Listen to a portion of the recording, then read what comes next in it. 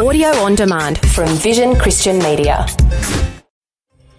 Now, for us even to begin to understand the first epistle of Peter, for us to even begin to comprehend how the Holy Spirit goes through Peter and through the pen of Peter and begin to write these magnificent words coming out of a heart of a man who had a transformed identity. For us to begin, we must understand the man and how he went through that transformation himself. Beginning a new series of messages on Leading the Way, that's Dr. Michael Youssef. Today, he'll introduce you to a man whose life was changed in many ways by Jesus, Peter. This is part one of Dr. Youssef's new series, Identity Transformation. You'll look at who you are comes from Christ alone, not in what you do or who your family is. Let's listen now and experience Identity Transformation. Every one of us, without exception, have our identity in someone or something.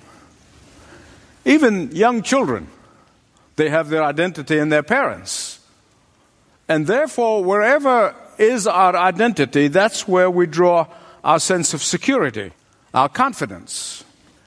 Now, there are some people who see their identity in their title, whatever that may be, and that's where they have their confidence.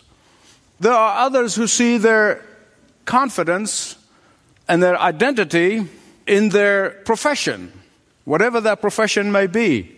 Some people see their identity tied to their net worth, and therefore everything about them is that in that identity. I'm sure by now you get the point. I believe the Lord wants every one of us to begin to shift from seeing our identity in someone or something to seeing our identity only in Jesus. Why? Because He loves us so much. He loves us so much that He died on a cross for us. And He loves us so much that He knows that we can lose whatever it is that we have found our identity in, whether it's a profession or it's a name or it's in a title or whatever it may be. He loves us enough to know that any of these things can be lost. But our identity, when it is in Jesus and only in Jesus, it can never be lost. So, He uses all possible means. And I mean, that's the operative word, all possible means. Sometimes He uses people, sometimes He uses His Word, sometimes He uses the Holy Spirit directly. He uses all possible means to bring the children whom He loves so dearly to shift or to exchange whatever their identity may be in, to be in Jesus and only in Jesus. Why do you think the New Testament writers, when they're introducing themselves, they don't give their credentials? Paul, great scholar, studied under the best of them all, Gamaliel, and has been in this and has done this and has accomplished that, and no.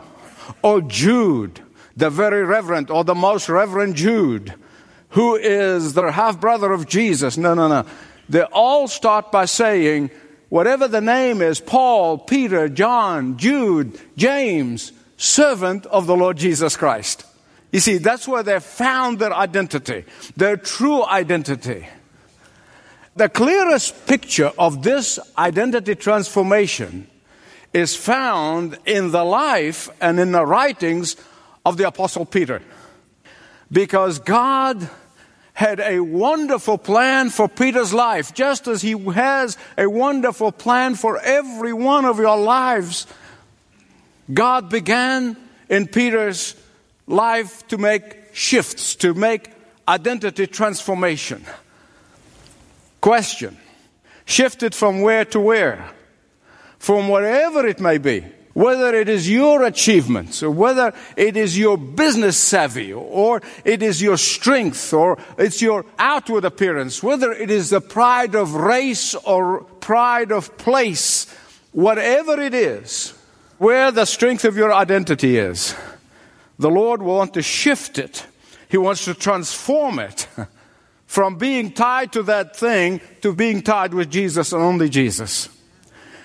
Now, for us even to begin to understand the first epistle of Peter, for us to even begin to comprehend how the Holy Spirit goes through Peter and through the pen of Peter and begin to write these magnificent words coming out of a heart of a man who had a transformed identity. For us to begin, we must understand the man and how he went through that transformation himself.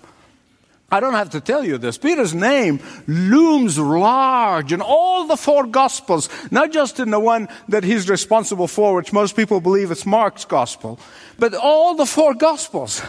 Peter's name is mentioned more than any of the other disciples. Peter spoke more than all of the other disciples. Peter stood head and shoulder over and above all the other 12. Peter left us with a deep footprint, deeper than all of the 12 put together. And while John was introvert and meditative, and Philip was phlegmatic, and Thomas was melancholy, Peter was sanguine, enthusiastic, and he would swing for the extremes from one end to the other. Oh, but the divine master, the Lord Jesus Christ, saw potential in Peter just as he saw the potential in every one of the 12. Please, please, please, please listen to me. You would be making a colossal mistake if you think because I am not her, I cannot be used of God, or because I don't have His gifts, I cannot be as effective for God and I can't do things for God, or because of this, or I lack that, or I lack the other thing, I cannot be used of God. Listen to me. The 12s could not be more different than each other. They were very different from each other. And yet, God used every one of them equally, differently, but equally. And the only one who was not used of God and took his own life is the man who did not know how to repent of his sins. Think with me, just think with me. Betraying Jesus and denying Jesus are about the same. See, with God, sin is sin. Betraying Him or denying Him, they are equal sins in the sight of God. But the reason Peter, who denied Jesus, could preach the sermon in Judas's funeral is because Peter learned how to repent and Judas did not. Look with me, please, very closely at Peter's life. And I don't want you to focus so much on Peter, but I want you to focus with me on the transforming power of God, the transforming power of Jesus in transforming Peter's identity. This is really what I want you to focus on, Jesus, not so much Peter. What are the two areas in which Peter saw himself, saw his identity, and therefore his security blanket and his confidence? There were a number, but let me summarize them into two, just for the purpose of our time here. The first one is the Sea of Galilee and fishing, a knowledge of the Sea of Galilee and a knowledge of fishing. That was his thing. That was his expertise. That's where his confidence is. The second one is his outward courage, which is always an indication of hiding something inside. But I'll get to that in a minute. And here's what Jesus does. He hones in on those two things like a laser beam. He hones on those two things in Peter's life. And I want you to look with me at the consequences of what God, the Son, the Lord Jesus Christ, began to do in this identity transformation. Chapter 1. It's not chapters in the Bible. There's chapter 1 in Peter's life. Chapter 1. They've been fishing all night. Think about this. This man is an expert. Fishing all night, catching nothing, not one. And there's no doubt in my mind that Peter was thinking, that just couldn't happen to me, surely. I know fishing. I know this lake. These things just don't happen to Peter. And so he comes back in the morning bone tired, and not a fish to show for it. And then he sees the crowd, and Jesus says to him, Peter, let's get in the water. I mean, in his mind, He's probably thinking, well, okay, I failed. I'm not used to failing, but I failed this time. Well, next time I guess I'll do better. But Jesus made things worse. He really did when he asked him to go into the water in the middle of the day. And the sun is beaming on that lake. In the middle of the day, Jesus said, okay, Peter, when you got to the middle, he said, now throw your nets. What's going on in Peter's mind? I'm embarrassed enough to be seen on the lake in the middle of the day, let alone fishing in the middle of the day. There is no self-respecting fisherman who would be seen fishing in the middle of the day. Lord, I have a reputation to protect. I have a name to uphold. I have a dignity to guard. He probably was tempted to say, Lord, you don't understand. We dry our nets during the day. Little fishies go to sleep during the day. Have you ever been in that place? When you stood there and the Lord stripped you from the very thing that's been the source of your bragging. When your self-adequacy have been challenged. When you thought, I know more about this than anyone else. And here comes transformation number 1. First step. But that's only the first. They get there in the middle of the lake in the middle of the day and they get more fish than they could handle. Chapter 2. I already told you, as we saw here, Peter was born a leader. Listen to me. You must not misunderstand me. Jesus loves leadership. He loves our leadership abilities because He has given us the aptitude for our leadership. He gave it to us. He gave us the abilities, gave us the aptitude, He gave us the environment in which our leadership grows. He wants us to exercise it wherever we go because we are Christian leaders regardless of what our secular position says. Leadership was not Peter's problem. Peter had a pride issue. Peter had a self-adequacy issue. And many of these problems needed to be replaced, needed to be transformed by His wonderful and stupendous things that only Jesus could give him. And so the next encounter with Peter was where? On the lake, in the water, where his identity has been formed through the years, which was the first area that Jesus wanted to transform. And no sooner do the disciples get into the boat than a violent, raging storm started brewing. It got so bad that the boat was bobbing on the surface of the water like a cork. Obviously, this storm was not like anything they've ever experienced before. And so they panicked, and that's understandable. By the way, a lot of people are going to blame them. No. Don't blame them. It's understandable for them to panic. But guess who panicked the most? Was Peter. He not only panicked, he even doubted if the Lord cared for them. Probably what's going on in his mind is, man, I know this lake like the back of my hand. I thought this is the area of my expertise. I thought this is the area of my strength. I thought this is the area of my self-adequacy. I thought this is the area of my self-confidence. And no one can deny any of that. But the Master was preparing him as He's preparing you. He really is. He's preparing every one of us to do great and mighty things for Him in the year to come. And so Jesus takes authority over the storm and He stops it. And here's another layer of confidence begin to build in Peter's life. Confidence where? In the Lord. Chapter 3. Peter's identity began to be transformed. This time was about walking on water, not fishing. We got that worked out. He got that confidence built. And so Peter's confidence began to build in the Lord. If this is Jesus who's walking on water, surely if He says to me to come and walk on water, I know I could do it. If He said it, it can be done. My confidence in Him has grown to the point that I know I could do it if He commands it. And so Lord says, come on, Peter, start walking on water. And he started walking on water, and all of a sudden the old Peter came back and said, hey, look at me, boys, I'm walking on water. And he took a dive. And the cry was, Lord, save me. What's happening here? Peter began to trust in Christ's sufficiency, not his own sufficiency. Chapter 4. This has to do with the projection of self-confidence, which in reality, it covers up something inside.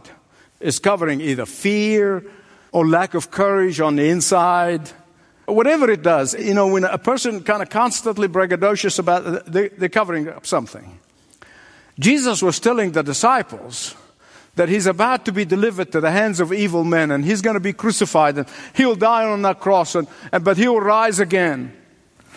But all that Peter hears is that Jesus, the miracle worker, must be down on himself, and he needed Peter to pep him up. In expressing his dismay over what Jesus had just said, caused the Lord Jesus to say something to Peter that is extremely hurtful. It is extremely hurtful. You see, Peter projecting himself as a courageous man is one of those two big problems, needed transformation.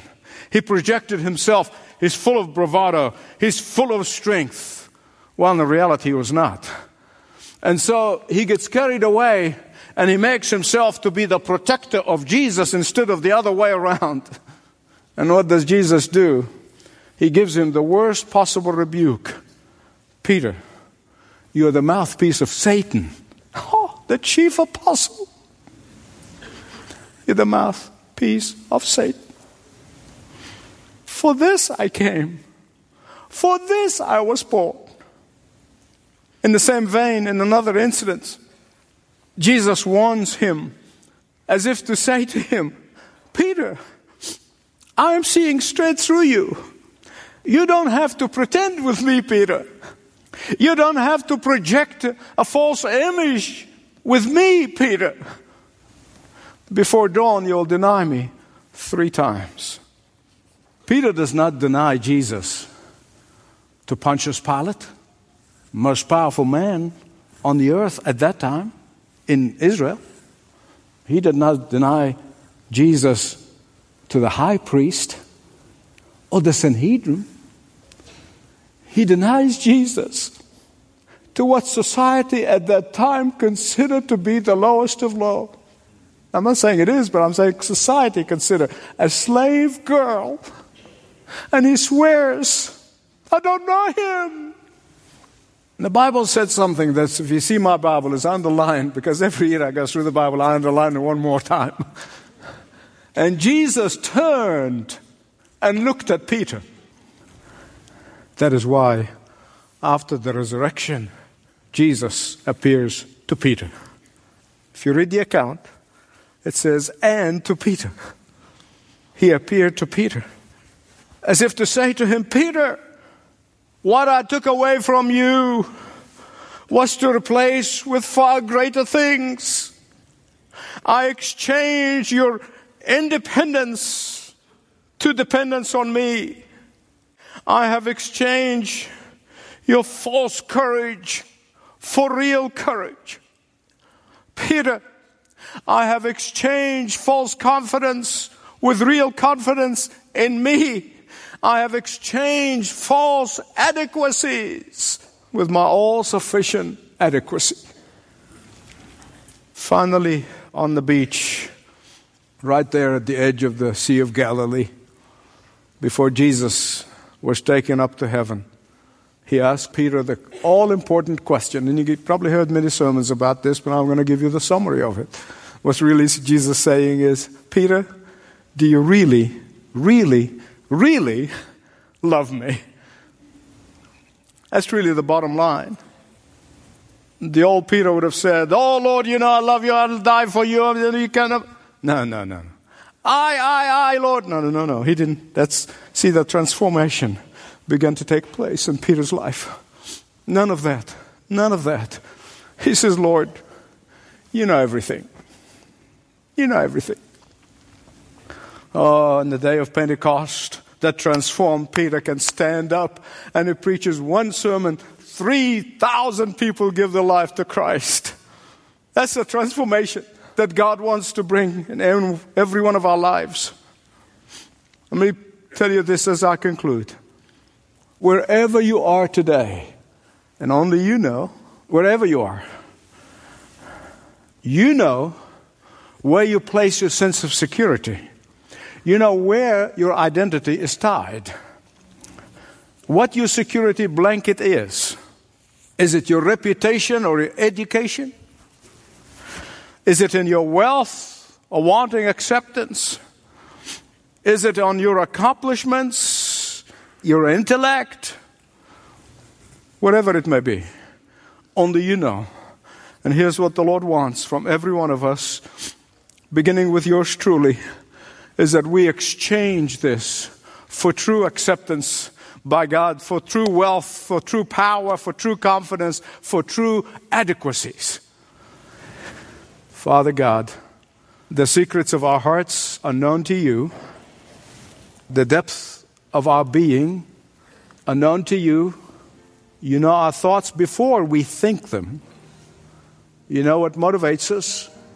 You know where we place our identity and our confidence. And therefore we know we cannot fake it with you. And so we come to you in the name of Jesus, our Father. We ask you, for those of us with whom the process of transformation has taken place, that you will continue until that great day. For those who have not begun, that today be the beginning of a transformed identity in Christ. For Father, only you can do this. That is why we pray in confidence. In Jesus' name, amen.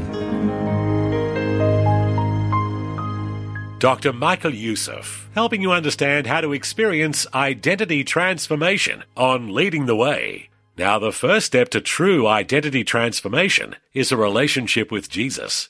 Talk to someone about how to begin that by filling out a short form at a special web page, ltw.org/Jesus. Now, many of you have asked how to connect deeper with Leading the Way. So let's direct you to another special page that will guide you in that, ltw.org/connect. There you'll find links that will help you download apps for your smartphone or tablet, subscribe to Dr. Youssef's podcasts, and have these powerful teachings download directly to your MP3 library. Find ways to watch Dr. Youssef through video, TV, Roku, and other media, plus much more. Once again, the website is ltw.org/connect. And of course, ministry representatives can always help you with any questions you may have. They can be reached at 1300-133-589. 1300-133-589. Well, I do hope you can join us next time when Dr. Youssef continues his life-changing series, Identity Transformation, on Leading the Way. Never before has our nation been so divided, so distracted, so prone to seeking our own way. Yet for the believer, we are called to a hope that does not disappoint. Join Leading the Way's newest initiative, Awake Australia, a call to God's people to pray for a spiritual awakening like we have never witnessed before. We are asking Bible-believing Christians all over the country to join us as we pray in our neighborhoods, our cities, and on our campuses. Pray that God will bring salvation and revival to our land. Will you partner with Leading the Way by joining this growing movement to Awake Australia? Together, we will proclaim the uncompromising truth of Christ. To join us in this critical mission, go to ltw.org and sign up today. Connect with Dr. Youssef by visiting YouTube, Facebook, Twitter, and other social media. Find direct links at ltw.org.